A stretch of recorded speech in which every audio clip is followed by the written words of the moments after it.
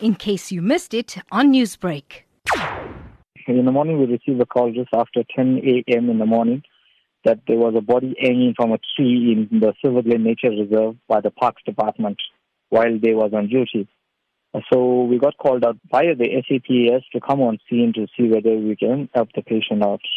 When paramedics arrived on the scene, we came across a male patient that was hanging from a tree and onto the barbed wire. Most probably a strangulation around his neck and his body.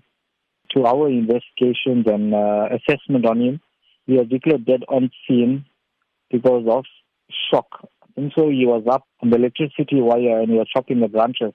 So I think so maybe he had contact with the electricity wire and he got shocked and he fell and he got tangled around the barbed wire. Most probably that was the cause of death to our point of view. But there was nothing more that we could do for him because he was already declared dead on scene.